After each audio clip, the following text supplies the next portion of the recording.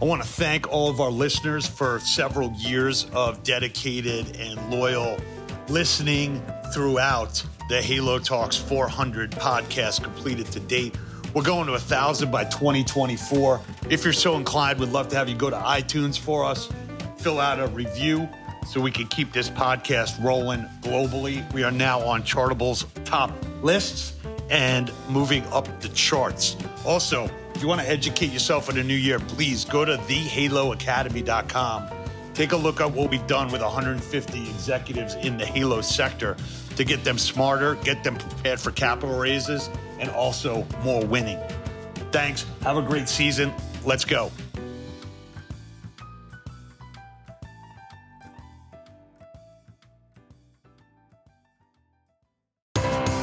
This is Pete Moore on Halo Talks. I have the pleasure of bringing my friend from Emory University, freshman year, now a qualified and guru coach for corporations across the land. Rachel Begun, welcome to your first Halo Talks. Thank you for having me. It's awesome to be here and to reconnect in this environment. Yeah, I mean, I guess we were not as professional as we are today, so we'll try and keep that professionalism up for 25 minutes. But you've come from an interesting background. Maybe you could give your history of working and then kind of what led you to say, you know what, hey, I'm good at what I do, but actually I'm even better, helping other people get to the next level. Yeah, I definitely have an interesting background. So thank you for asking that question. So my background, I started as a nutritionist, after Emory. I was pre-med at Emory, and I took 3 years off and to work before going back to graduate school for nutrition. And I knew during that time, I was kind of making the connection between having a fascination and passion for nutrition with communications. And I didn't really know what that meant at the time because nobody was really doing it at the time. But I went back to school for nutrition. I got my master's in nutrition education. And then I also became a registered dietitian. So you have to go through a whole internship program for that.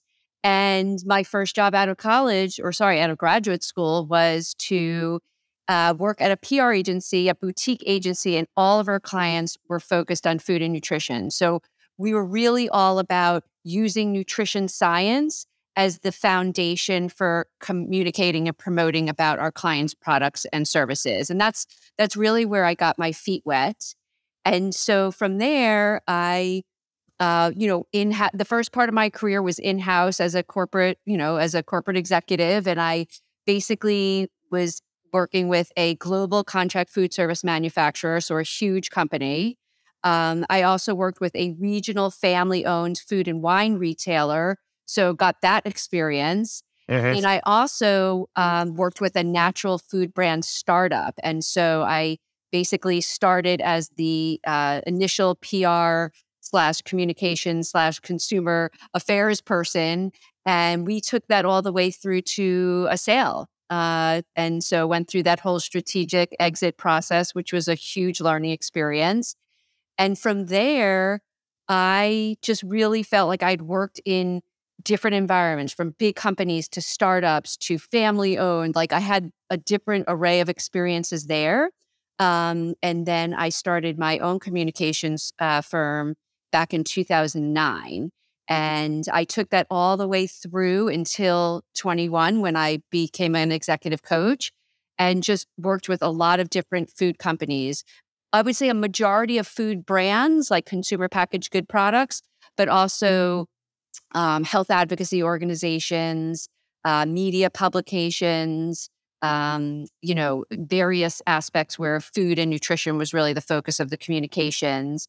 And in addition, I was also, being an expert. I was, educating the public through the media. That was kind of, a parallel course to what I was doing. It's also what brought in business to the communications firm. And then I started realizing, the latter part of my business, like 2015 to like 2020, I was working with a lot of founders, and I was starting to kind of bring in more of the aspect of communications from the perspective of asking them the powerful questions like, what kind of culture do you want to build? What kind of leader do you want to be? What is the purpose of your existence? Because I felt like that was such a really powerful part of the communications platform. And I started realizing through that, what I was most passionate about was helping companies, founders, executives, teams to build their companies and their organizations and their cultures. Yeah. So when you look back to being at the PR firm, were you the most educated person there, or was everyone else, also kind of, certified nutritionist and actually understood the underlying ingredients? Or were you able to kind of tell other people like, look, like they say this isn't better for you, but let me tell you why it isn't? Because it seems like a unique kind of, education set to be in PR. Yes, that is a great question. I'm glad you picked up on that. So no, when I first started, there were very few people. There were very few people with a nutrition dietitian background that were working in PR. Yeah. And so when I got to the agency that I was working with, there was only one other dietitian. And so I was just one of two people. Everybody else they were PR professionals. Right. Obviously a passion for the food, but I was the only dietitian along with this other woman. And we basically, we were exactly what you said. We were the ones that brought the legitimacy, the understanding of the science to incorporate that into the platforms that we were building. Yeah. I feel like, that you could hire people from the outside and they could say, hey, I could explain or I could get your message out. But when you have the authenticity of understanding that the message is real, I would suspect that the PR also comes across as more authentic. Absolutely. And that's actually what you just said is the crux of the business of what I did, both internally and for my own business, is that we brought the third party credibility to our clients' products and services. So we brought on the doctors, the nurses, the dietitians to be spokespeople. We brought them on as advisors for scientific advisory boards, and we managed those boards. We brought in scientists oftentimes to do the food science aspect and bring that knowledge piece to developing the products in the R&D process. So we were very much the people that brought in the third-party experts, whether it was if they were clinicians or they were researchers or they were, whatever their practical focus was, we brought them in to bring legitimacy to all parts of the client's business. Yeah, I feel like a lot of, and this kind of is more related to digital marketing, but I think a lot of companies just hire digital marketing firms and don't necessarily kind of go in and say like, who's on the team? What's their background? What do they know? What clients have they worked with before? Because people start to get a way of communicating that is much more unique and understanding the client and asking these questions that you're talking about. What's your why? Why is this better for, a potential client or a member or a customer? So I think that may be one takeaway here just early on for our listener base. Do the research on who you're outsourcing to and don't just assume that if they have a slick website and they say they could get this return on marketing dollars. That's not necessarily, the end of the conversation on the selection process. So that's good to know. So I didn't know that about you in the past. So that's great. When you started to realize that you were really like a coach wearing like PR clothing, was there like an aha moment, or was there a CEO saying like, Rachel, like I kind of didn't expect you to be asking me these questions, or I'm not really sure why you're the one I'm listening to, but I'm listening to you the most? Well, what happened? That's exactly what happened, what you just said. So the story that I'm going to tell you, coaching wasn't even on my radar at that point. What was on my radar was that I was kind of ready to be doing something different. I didn't know exactly what that was. I knew my passion was working with founders and founding teams and executives too in more established companies. But what happened was I was working with two women who were the founders of a company, a sustainable food company. And we were going through the initial stages of that communications building process. And we had our day of me asking those powerful questions and the team kind of digging into that.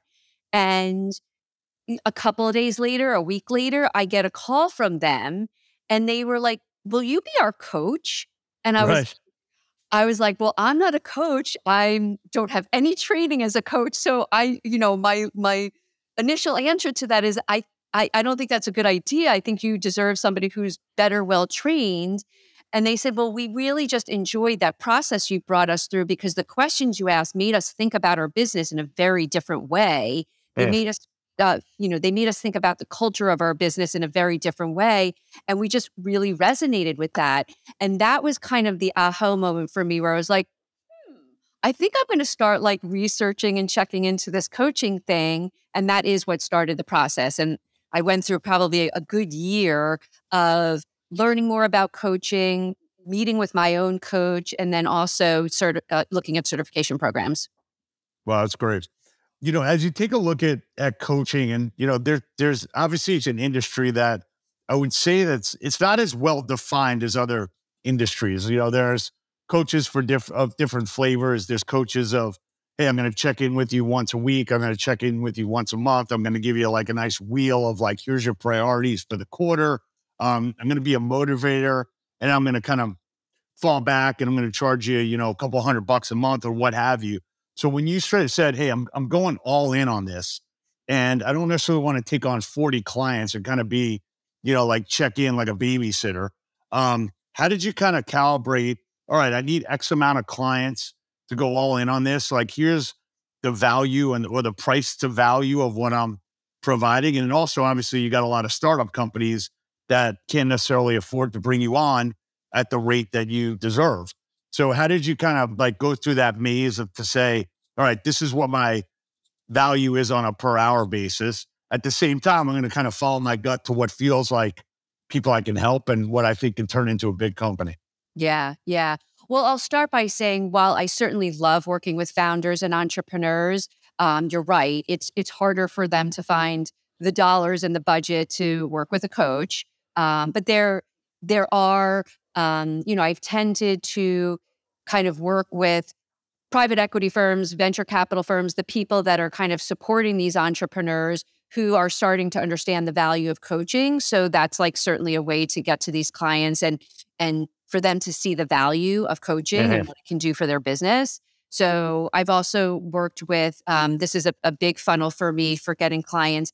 There are consulting agencies. I obviously know the food industry very well. So I've worked with a couple of food accelerators where they're providing consulting services. It might be operating consulting. It might be consulting for marketing and sales.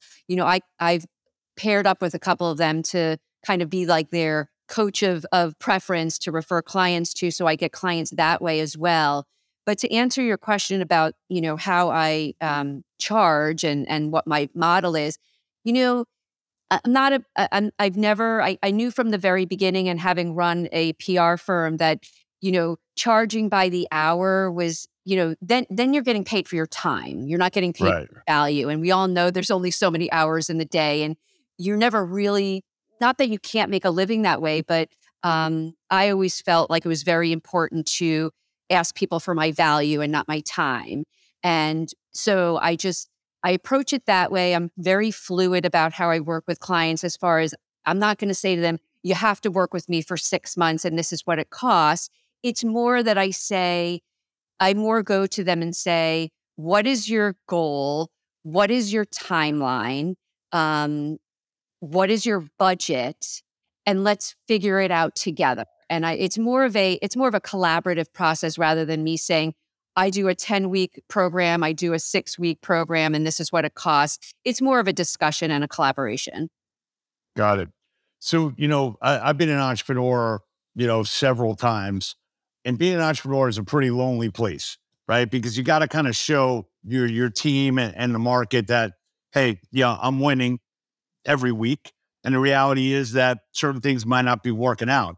And I got to put that face forward. And then I got to, maybe keep that all inside because I really don't have anyone that I can necessarily, you know, bounce this off of because they might be somewhere in the inner circle.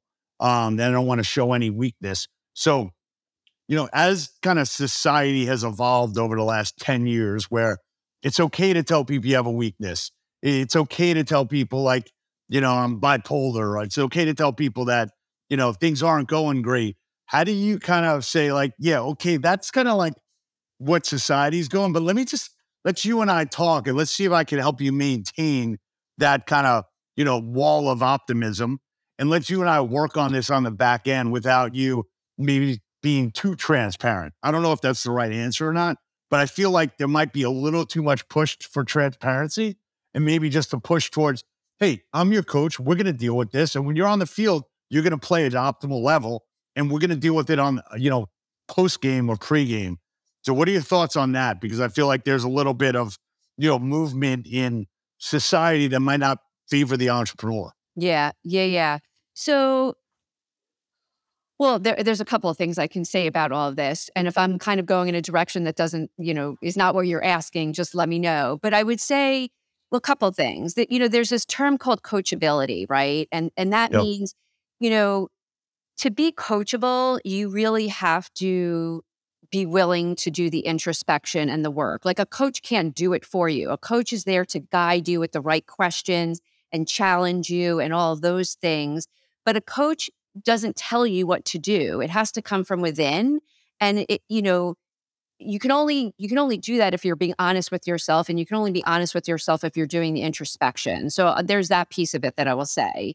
As far as the transparency, and I think you mean being transparent with other people about what your weaknesses are. Is that correct? Correct. So this actually came.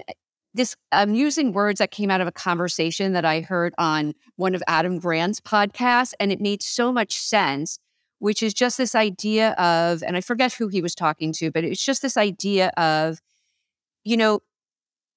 vulnerability, which is partly transparency, vulnerability about what your weaknesses are, what you might be going through that's a hard time, can be a strength, and people can see you in a much greater light if you show them your vulnerability.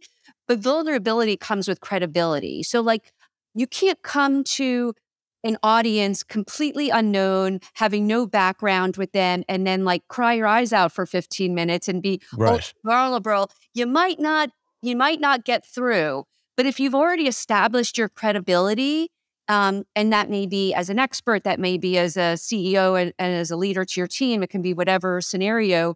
But once you've established credibility, vulnerability actually can get you really far as Fair point. Yeah. Yes, gotcha. Okay, that's good. That's what I was looking for guidance on. Because I feel like there are certain, you can't be Jerry Maguire all the time unless you've built up to the point where people understand, okay, here's my strengths, here's my weaknesses. I'm going to expose to you some of my weaknesses or things that are of concern to me, but the boat's not going to sink. Don't worry about that. Like I've got a path, or I've got a trampoline, or we've got a plan to do that. And it's also, that's what teams are for, right? I mean, yes, like you was talking about an entrepreneur, especially if they're literally just the one person and they haven't built a team yet. I mean, that's a different story, but they still have people that they're working with. That's the whole point of having a team, is that some people are better at one thing than the other. And they, you have complementary skill sets. And that's part of being a leader, is identifying who on your team is better at this versus that, and delegating. So, it's also positioning it as, not so much as a weakness, as in, we all help each other, and this is where you're better at it than I am. Right. One of the chapters in the book is the first chapter is pay for talent. And, like you've got to really bring on solid team members if you want to build a real team and build a real business. As you've looked at probably hundreds of entrepreneurial companies, a lot of entrepreneurs, maybe the second pick in the draft besides themselves is like the first pick.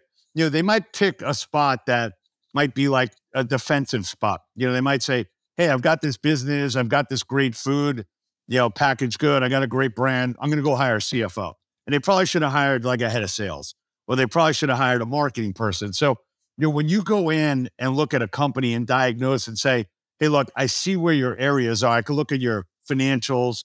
I can see where your market penetration is.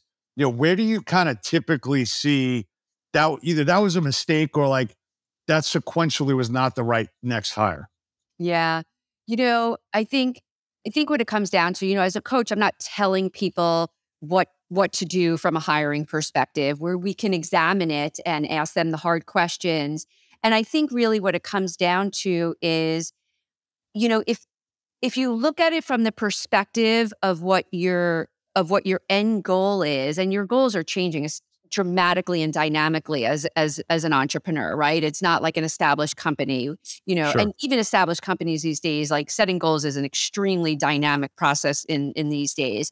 But bringing it back more to the entrepreneur, which is if you're really in tune with what the problem is that you're trying to solve, the next step becomes really it's much if you're looking at your business not from the end game perspective, like if you go into if you're an entrepreneur and you're going into business thinking purely about your end game, you're not going to have the innate guidance that you need. If you go in saying, this is the purpose we want to serve, this is the problem we're trying to solve, and you're always looking at it from that perspective, it's a lot more clear. And if your team knows that too, it's a lot more clear what your next step is. And then is it a salesperson that you need to hire? Is it an operations person that you need to hire? So I find that the companies that get in trouble are the ones that are only thinking about the end game and they're not thinking about the problem that they're trying to solve. Yeah, that's a great point. There are some companies that, without naming names, they come up with a product or they come up with a service. And I'll give you an example. There was someone that came to me and says, "Hey, I'm going to open up this natural foods cafe and grocery, and let's just call it like downtown Nashville. It's an underserved market." And I said to him, "Where do you live in Nashville?" He's like, "I don't live in Nashville. I live in Brooklyn." It's like, you got to like own that community and you've got to like be in it to win it. Are there some times when you get called into something, maybe it's not on a venture capital or private equity deal, because maybe they vetted this yet, where you kind of say, you know what, like you might give this a swing, but I don't really see kind of what you're solving. And I'm not really sure if you should do this, because a lot of entrepreneurs, there are more people that want to sell their company than want to buy their company. Yep. That's just how it is, right? So you see certain entrepreneurs that have been in the deal for 10 years and they're just like, I got to get out of this, or I should have just shut this down a long time ago. Do you ever get into those kind of hard conversations with like, look, I'm not sure like your purpose, the frustration, and the market timing kind of align here? Yeah, well, I would say this was more of what I did when I was consulting from a PR perspective. I can't tell you how many times, I always said when I was meeting with a client for the first time in my communication business, I always said, I'm going to be the person who tells you what you do not want to hear. Because a lot of times, I can't tell you how many times a natural food brand comes to me and they say, this is how we want to promote our product. And I'm like, granted, a big part of the process was getting all the science down and understanding the research and speaking with the experts and all that. But very often, not more often than not, but very often what they thought was going to be the key to promoting their business, there wasn't really the support and the credibility for that to be the basis of their promotional stance. And yes, I did have to have those hard conversations. Mm-hmm. So in closing here, as people enter a new season, we look at everything from a sports analogy, entering 2023, they're thinking about getting a coach. They're thinking about, hey, maybe I should just try and, go it alone, or maybe I can lean on a board member, or I can lean on an advisor. What's your, I wouldn't say pitch, but what's like your narrative to say, look, now's the time to invest in yourself. Now's the time to really think about, take a time out. Let's actually like methodically think about where you're heading, because a lot of companies don't take time outs. A lot of companies just kind of do the same thing, remanufacture their budget, which they never hit. So there's been enough PR around getting a coach. What would you say to somebody, that's basically kind of slogging along, maybe growing with the industry or not growing, to say, now's the time to kind of saddle up, and this is what the bigger companies are doing? Yeah. I think every person, it could be, we could be talking about the president of the United States. We can be talking about a CEO of one of the world's most, known companies. Every single person has like these internal obstacles that get in the way. They could be the most successful, high achieving people, but we all have these things that, are based on internal assumptions we may have, but we all have these obstacles that cause us to be in our own way and actually prevent us from getting there. And a good coach is the person who is going to, you may come to coaching with this aspirational goal of this is what you want to achieve, but there's something underneath there that is preventing you from getting there. And that's what coaching's all about, is like figuring out what is it that is like blocking you. And a coach is the person who will ask the right questions, who will challenge you to kind of unearth that. Because once you unearth that, then you can start putting in the behaviors and the tactics that allow you to go beyond that. Awesome. Well, it was great to see you in person last month. It's great to have you in the Halo sector at large. The food and nutrition that go in everyone's body is obviously integral to living a healthy lifestyle. As much as we focus on fitness, we're definitely more focused on nutrition and the fuel. So the coaching is a big piece of the puzzle here, I think, into creating great companies and great teams. So we'll have all your information on the show notes, and look forward to seeing you in person. And let's keep building great businesses and live a Halo lifestyle. So good to see you again. Good to see you, Pete. Thank you so much. And awesome work that you're doing. So thank you.